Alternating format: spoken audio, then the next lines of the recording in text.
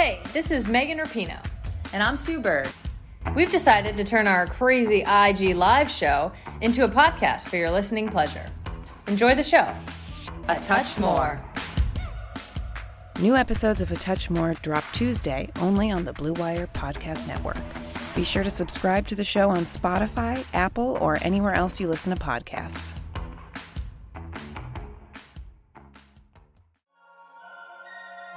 It's important to establish that culture of winning, the importance of winning, and doing things the right way. So for us, it's just to keep building upon that. Throws to the end zone. It is caught for the Miami touchdown. It's Parker. All day long with Devontae Parker. Picked off. Going to the end zone is Eric Rowe for the touchdown. Play fake. Throws it. There he is. Wiggins. And it's a big man touchdown in Miami.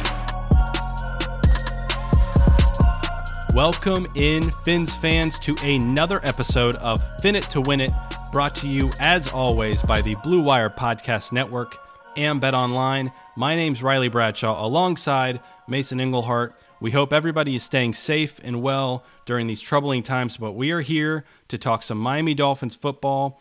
And Mason, I am glad, first of all, that you are safe and well, but I'm not going to lie. I'm a little disappointed because earlier today, Mason texted me that he was going to the dentist, and he said, Riley, I'm a little worried that my mouth is going to be numb for this episode. And I thought in my mind, oh, what a fantastic bit if Mason had to do this entire episode with half of his mouth numb. But it seems that you're doing just fine after your dentist appointment. So I'm a little bummed by that. Yeah, unfortunately, Riley, for your sake, my mouth is pretty much all better. So, you know, I'm glad you really care about my well-being. But I got that out of the way first. I said, I'm glad you're safe and well. But it would have been, it would have been a great bit. Well, had to get a little bit of dental work done, but I made it out okay. And I'm excited to be here to break down some tight ends. Yeah, very excited to talk about the tight end group here today. And as I look through the tight end group, Mason, there's a lot of cool, intriguing storylines that we're going to get into in this episode. But first, before we get into that, I want to mention something that we're doing on our social media accounts, at Fin It to Win It, on Facebook and Twitter. We're doing a huge giveaway for our fans. Mason, why don't you tell the people a little bit more about what we're doing? So we're going to kind of keep it a little secretive right now, but we're going to give the fans and the listeners a little bit more information on our next episode, which is going to be dropping tomorrow, actually. If you're listening to this on Wednesday, it's going to be dropping on Thursday. But next week, all the details will be out there. We're going to try to do a lot of giveaways here on Fin It to Win It. And it's going to be super easy to enter these giveaways. All you have to do is go to our Facebook or our Twitter page, or both of them, and you have to like, subscribe, follow, anything to become involved with Fin It to Win It's posts. And then Riley and I, or Riley or I, we'll see who it is, we're going to pick a random fan out for these giveaways. Now, this first giveaway, Riley, is going to be a good one. It's going to be, I'm not going to say our best giveaway, but it's definitely going to be one that every Dolphin fan is going to want to win. It's for sure going to be our best one yet. I will go out on a limb and say that, Mason. It's going to be our best giveaway yet in the history of this young show at Fin It to Win It. Wow, you really went on a limb with that one. Yeah, at Fin It to Win It on Facebook and Twitter. Make sure you check us out. Next week, starting Monday, we're going to be doing a fan giveaway. And like we've mentioned in previous shows that we've done, we want to get the fans involved in the show, whether it's through giveaways, fan feedback, get the fans possibly on the show. Who knows? We're going to be trying different ways to get you, the Dolphins fans, involved. So look out on our social media accounts starting on Monday at Fin It to Win It. But tonight, we're talking Dolphins tight ends. Mason, I want to start out with 3 words that I thought about, and then we'll get into the specific guys on the roster. But when I look at this group, here's 3 words that come to mind, and I want to get your feedback. Promising, specialists, depth. What do you think? I think that fits the scenario pretty well. Promising is one that definitely came to mind because, it's interesting about this. Riley does not share these 3 words with me. This is a surprise to me as well. So I'm always kind of intrigued. Where is he going to go with these words? But promising is a good one. We talked about our breakout players on a previous episode, and we were both in agreement that Mike Gesicki really fit that mold to continue his growth from the way the season ended last year and to continue to break out. We actually had a poll about that, Riley, on social media, where we compared Randy McMichael's season, where he had, 700 and how many yards was it? So 791 yards. And would Mike Gesicki break that next season? I love the optimism from Dolphin fans. That's something that we do like to see. There's a lot of optimism going around in the Dolphins camp for all of our fans that interact with the show. And the percentage of fans that really feel like Mike Gesicki can break this record that Randy McMichael's held for some time now in Miami, it was very high. And I think that's where that word promising goes towards. The future looks bright for this position. And let's be honest, this position has been pretty dry for a while, and it has not been consistent. So promising is definitely a word that comes to mind when I think about this tight end group. And it's so young, Mason. There's 5 guys on the roster right now, all under the age of 27. So it's a young group. So a lot of potential there with these players. But it is funny, you mentioned Gesicki. He would have to be on that pace he was towards the end of last year and a little bit more to break Randy McMichael's 791 mark that he set back in 2004. But you take a look at the word specialist as well. And what I mean by that is, and you'll kind of see that as we go through these tight ends, but we don't have a tight end on the roster that really does a little bit of everything. Like we know, and we're going to talk more about it tonight, Gesicki's strengths and weaknesses. Obviously, he's, with his upside, one of the more promising receiving tight ends in the league, but he's not much of a blocking tight end. Then you go to Durham Smythe, the exact opposite. So when we go through this list, there's not that guy on the roster that can be on the field, and you don't know if he's going to stay on the line and block or if he's going to be going out on a route. So specialist is the other word, in depth, and I mean depth by lack of depth. So we have 5 guys, they're all young, but if Gesicki goes down, who's going to fill that role? And we're going to talk about that tonight. So we're going to break these guys down one by one, but first, let's go through a quick read from BetOnline. Mason, there's no shortage of action going on at our exclusive partner, BetOnline. NASCAR is back, and BetOnline has hundreds of games, events, and sports to get in on. Why don't you tell the people a little bit more? Yeah, Riley, there's a ton of things going on BetOnline. Just because there's no live sports going on doesn't mean you can't bet. You can still bet on all those simulated leagues on BetOnline. I'm talking about NFL, NBA, and UFC events 24/7. Or you can participate, listen to this, Riley, in a $10,000 Madden Bracket Challenge. How much do you think it would cost, Riley, to participate in a $10,000 grand prize challenge? $1 million. You're a little bit off, but only by $1 million there. That's right. It's absolutely free. It's going to be a March Madness style NFL simulation tournament, and you can enter it for free and enter it to win $10,000. You cannot beat that deal on BetOnline.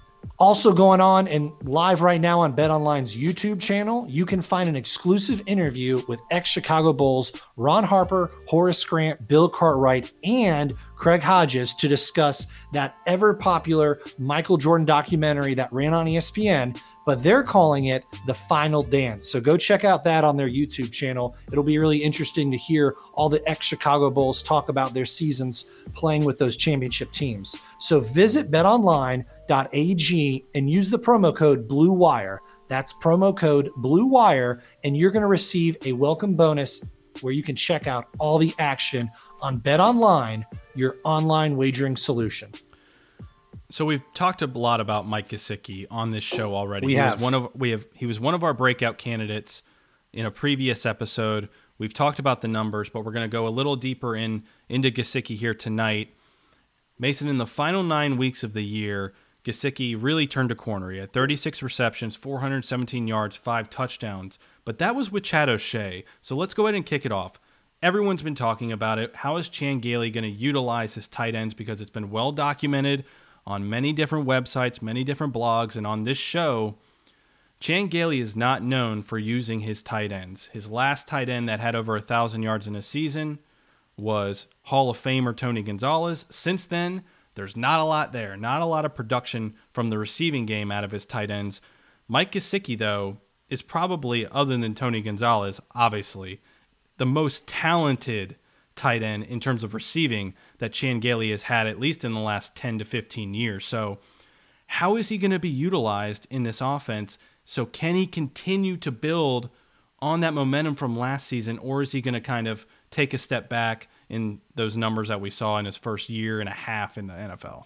I think he can certainly build on the way last season ended. And you're right, with Chan Gailey as the offensive coordinator, there is going to be a little of an adjustment period. It's not going to be the same thing as the year ended last year.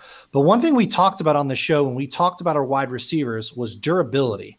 And there's a lot of durability concerns. And I feel like that's going to be a continued trend next year. I'm not saying there's going to be injuries left and right, but what I'm saying is the talent of Mike Gesicki is there, and he is going to have to step up at times. We know Preston Williams is coming off another tough injury. Will he be healthy by week 1? We don't know that yet.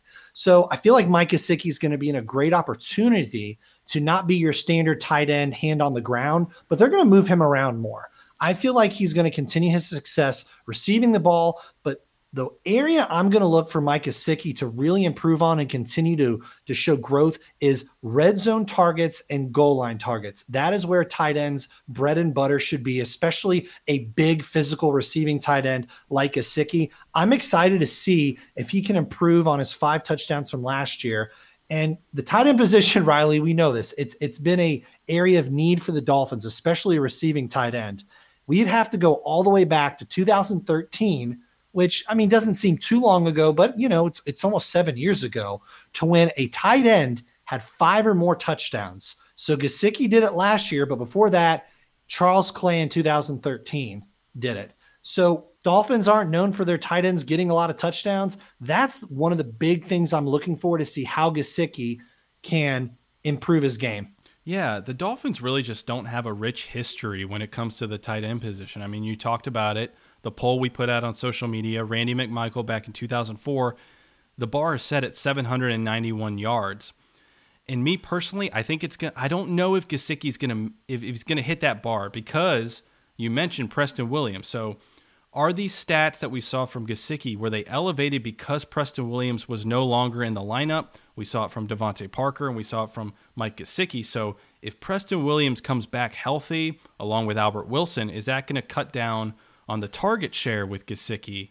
But I will say this, and this is kind of a hot take. I don't know if Mike Gesicki is going to break that 791-yard mark, but I could see Mike Gesicki, if he's utilized in the red zone like you mentioned, he was on pace for 9 touchdowns last year, going by that pace in that last 6-game stretch. I could see him potentially getting double-digit touchdowns for this Dolphins team this year. Now, that's a stretch. It's a hot take. I mean, it's a hot take, Mason. But you did say it was a hot take. I agree with you, though, as far as the yards and touchdowns are concerned. There's going to be a lot of mouths to feed. If they're healthy mouths to feed in Miami, there's going to be a lot of room for the ball to go around. Now, in a way, that's going to help Mike Gesicki because the defenses are going to have to worry about other players. They're going to have to worry about Albert Wilson. They're going to have to worry about Jakeem Grant, those fast players going over the middle of the field. So there are going to be some opportunities that Mike Gesicki is going to have. But I'm on board with you as far as the touchdowns go. I'm not going to say I'm on board for the double digits, but I do feel like 7-8 touchdowns is definitely doable for him. And remember, the Dolphins improving their running game, it's going to help their receivers out as well, because the defense cannot just stack the box. They're going to have to play honest in different positions in the field. So I like Mike Gesicki's opportunities in the red zone and goal line for touchdowns. I just don't see him getting over 790 yards, getting close to 1,000 yards. We talked about that when we discussed him being a breakout player. I don't quite see the yardages there, but I do see the opportunities in the red zone. Because he showed what he can do in the red zone, in the middle of the field. He is that tight end that is a nightmare matchup for linebackers, safeties, and slot cornerbacks. He is the guy that if your quarterback has trust in you, can throw it into those contested areas, and he has the athleticism to come down with it. And the way that the Dolphins finally were utilizing him and putting him in the right spots last year is another big contributor. So in his rookie year, you saw him with his hand in the dirt quite a lot. And I think we know at this point that's just not his strength. He is not a blocking tight end. He's not as effective going into his routes coming off of the line of scrimmage. You got to get him out in the slot. You got to get him out wide. So last year, according to Pro Football Focus, he took 461 snaps in the slot. Mason, that was the third most among tight ends in the NFL last year. So if you continue that trend, use him as an offensive weapon. Don't think of him as he's a tight end. You got to use him like he's a tight end. Use him like he's an athlete, an offensive weapon. Put him in the slot. Put him out wide. Create those matchup opportunities where he can utilize, right, his athleticism, where he can go against slower linebackers, smaller cornerbacks, and utilize his athleticism to make plays, especially over the middle of the field in the red zone. Took the words right out of my mouth, Riley. When you take a tight end of that size and you put him in open space, it automatically gives him advantage to beat the linebackers, like you said, that might be slower, or especially if they're going to line up a DB against him near the goal line or the end zone, throw him up that ball and let him just snatch it out of the air. It gets me really excited.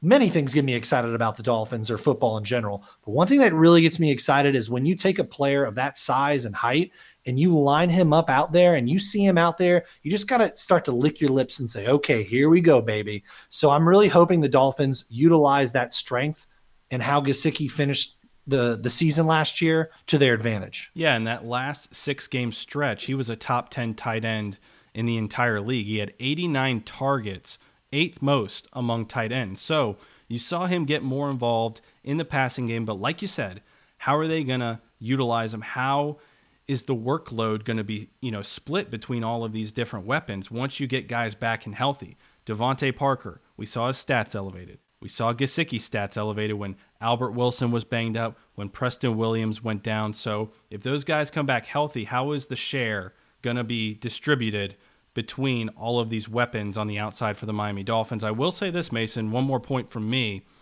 He didn't have a single drop last season. A single drop. He's reliable. That's a point to make. Yeah, building that trust with his quarterback. You saw it last year with Ryan Fitzpatrick. How many contested catches did this guy make in the seam? And that's because Ryan Fitzpatrick knew if I just throw it in the vicinity, he's going to come down with it. He's not going to drop it. He's not going to cause me a turnover. He's a guy that I can trust to either come down with it or at least knock it away for an incompletion.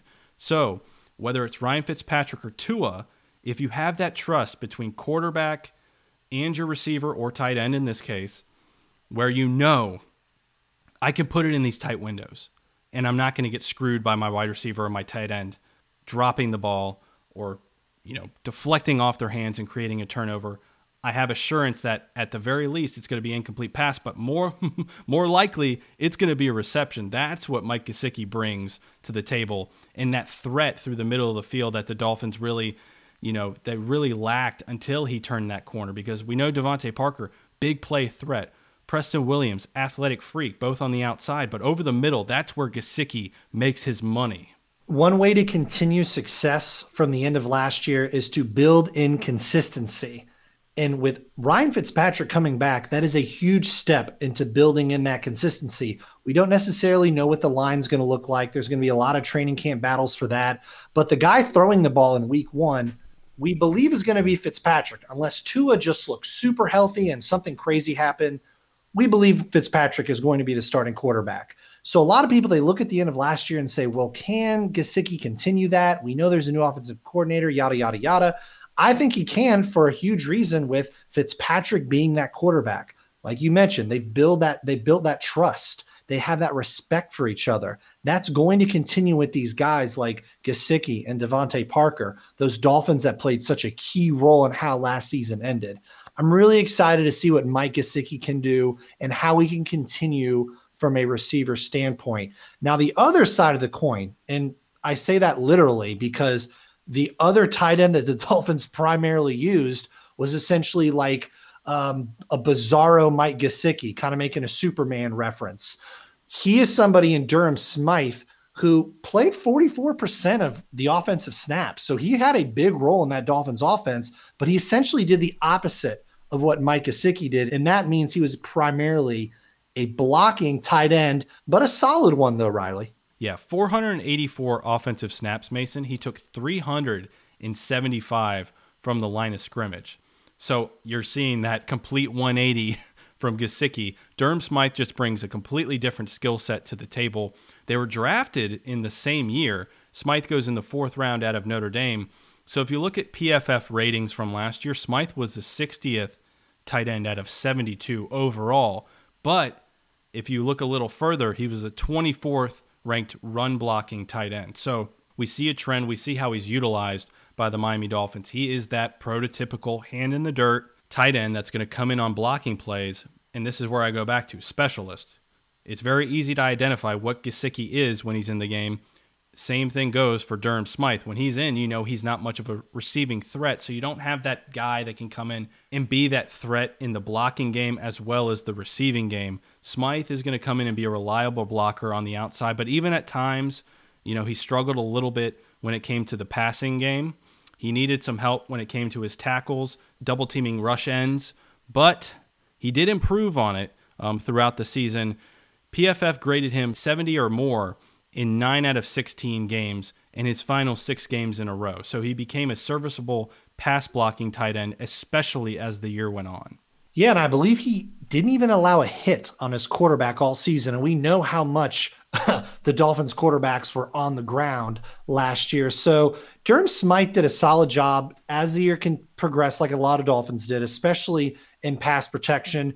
I wish, Riley, we could somehow take these two tight ends and just combine them together. I know obviously it's impossible, but if we could combine Mike Gesicki and Durham Smythe together, I'd arguably say we'd have a top 5 tight end easily in the league. But unfortunately, that's the way the cookie crumbles. But it is going to be interesting to see what Smythe can do as far as being any type of a receiving threat. I don't see it happening, but at the same time, beggars can't be choosers. I'm happy that the Dolphins do have someone who can come in a more blocking scenario for the Dolphins, and he can fill that role for them. So I'm looking forward to both these guys, hopefully in training camp, taking that next step where what they really struggle with, they can improve on that more, because we're both in agreement that Mike Gesicki is not going to be the hand in the dirt type of tight end. But what if he could get to that level? What if his pass blocking, and I know that's a big if, but if his pass blocking can get better, it would be even more of a threat. Yeah, but this goes back to how do you utilize him, right? Like Chan Gailey, sure, he doesn't utilize the tight end effectively in his pass stops, but he is known as an offensive coordinator to kind of mold his scheme around his personnel rather than make his personnel fit into his scheme. So if you look at Gesicki like, hey, in the receiving game, he is my second option as a receiver, not just as a tight end. Durham Smythe the same way. Don't try to make him a receiving tight end because he's not. He wasn't even that at Notre Dame. In 4 years, Mason, Smythe only had 381 career receiving yards, 6 touchdowns, and 4 of those came his junior year. He had 244 receiving yards his senior year. So over an entire career span at Notre Dame, he never really showed that he was that capable, that reliable receiving threat from the tight end position. Utilize him for what he's good at. Utilize him for what he's known for. And don't try to get cute with it. Yeah, I guess, and I say that kind of in a somber way just because you want to see different players progress in what they're struggling to do. But I do agree with you, Riley. We're not going to see Durham Smythe as a receiving tight end, and we're not going to see Mike Gesicki as a blocking tight end. But you know what? One can dream, Riley. One can dream. So let's go ahead and move on to Michael Roberts. Michael Roberts is an interesting player here because he brings some upside, he brings some depth to this team, but he also brings a lot of question marks. So he's a 4th-round pick out of Toledo. He was brought in by the Detroit Lions. He played a few years there. He was primarily used as a blocking tight end. He was utilized in the passing game a little bit, kind of like a Durham Smythe. To me, they're very similar players, but he's traded to New England, but falls through because he fails his physical. He signs with Green Bay, falls through because he fails his physical, sits out the entire 2019 year, and now he's hopefully back on the field for the Miami Dolphins this year. But you kind of look at your top 2 spots. You got Gesicki, you got Smythe. I think those are pretty much a lock at this point. So depending on how many tight ends the team decides to keep, are you keeping 3 or 4, and where does Michael Roberts fit in that scenario? I think really for him, it depends a lot on health. It does, but you want that depth there, Riley. And I feel like Michael Roberts will be a serviceable backup. He had, I believe, 5 starts over 2 seasons, 23 games, and he did get 3 touchdowns as well. So we know he can find the end zone. His Average per catch was around 11 too, so that's solid as well. So I see him as a serviceable tight end, and I feel like the Dolphins do need to at least keep 3. Not to say there's health issues with our young tight ends in Gesicki and Smythe, but you do need to keep those backups for serving different purposes on the field, or if, God forbid, one of our starting tight ends gets hurt. Yeah, it's funny. He had 3 touchdown catches in 2018. Mason, 2 of those were against the Miami Dolphins. I remember that. in Florida, Miami. So maybe that's a good omen now that he's going to have a home in Miami and play for the Dolphins. Maybe that means his production's going to elevate during home games. So we'll see. I don't know. It could happen, right? Wishful thinking. I like it, though. All right, so let's move on. These last 2 guys have very intriguing stories. So let's start with Chris Myarick. He was undrafted last year. He came out from Temple, was a walk-on at Temple, Mason. I don't know if you've seen the video, but he's one of those feel-good stories. Came on as a walk-on. In 2017, he was named the walk-on player of the year for the Temple Owls, and they gave him a scholarship. It was on YouTube, one of those great feel-good stories. So then he signs with the Dolphins as an undrafted rookie, plays in the preseason, and is brought on to the practice squad. So he was on the Dolphins practice squad last year. He's one of those guys where you kind of don't know where he fits. It'll be interesting to see what he took from the practice squad and how he kind of utilizes that during training camp, but he does have some experience with this team. And now that they've brought on, through the collective bargaining agreement, they've gone from 10 spots to 12 spots. When it comes to the practice squad, it makes his chances a little bit better of, if he doesn't make the final roster, of at least reclaiming that practice squad spot that he had last year. But Chris Myarick is an interesting candidate to make this roster as an undrafted free agent from last year. I love feel-good stories, Riley. I really do. I think they're awesome. I think he'll be somebody who's going to have to show a lot in training camp to make this team. Most likely going to be a practice squad player if they keep him around. But at the same time, it's cool to see these stories develop, especially guys who don't go that traditional route. Here's a cool story. Bryce Stirk. You may have heard of Bryce Stirk if you're a fan of FCS football, because at Montana State, Bryce Stirk, no, he was not one of the best tight ends in the country. He was one of the best defensive ends in the country. His senior year, Bryce Stirk, Mason, finished the year tied for the lead in the FCS with 15 sacks. So this guy was a stud on the defensive side of the ball. Now, here's the really cool thing. He played tight end for like a minute in high school. He didn't even play that much tight end in high school, but for some reason, the Dolphins see something in him from the tight end spot. He had conversations with other teams. He had interest from other teams. Going into the draft process, the Miami Dolphins hit him up like a week before the draft and like, hey, would you be open to playing tight end if we brought you into Miami? He said, yeah, sure, I'm up for whatever. He goes undrafted. The Miami Dolphins are the first team to contact him. Now, he had other offers on the table from other teams to play defensive end, his natural position, but he chose to go to the Miami Dolphins and play the tight end position. So a really cool situation, really cool scenario. This guy who obviously, in terms of production, was a beast, even at the FCS level at Montana State. So it'll be kind of interesting to see how he can kind of, transitioning from a defensive end to a tight end when you go from college to the NFL. That's quite the transition to make.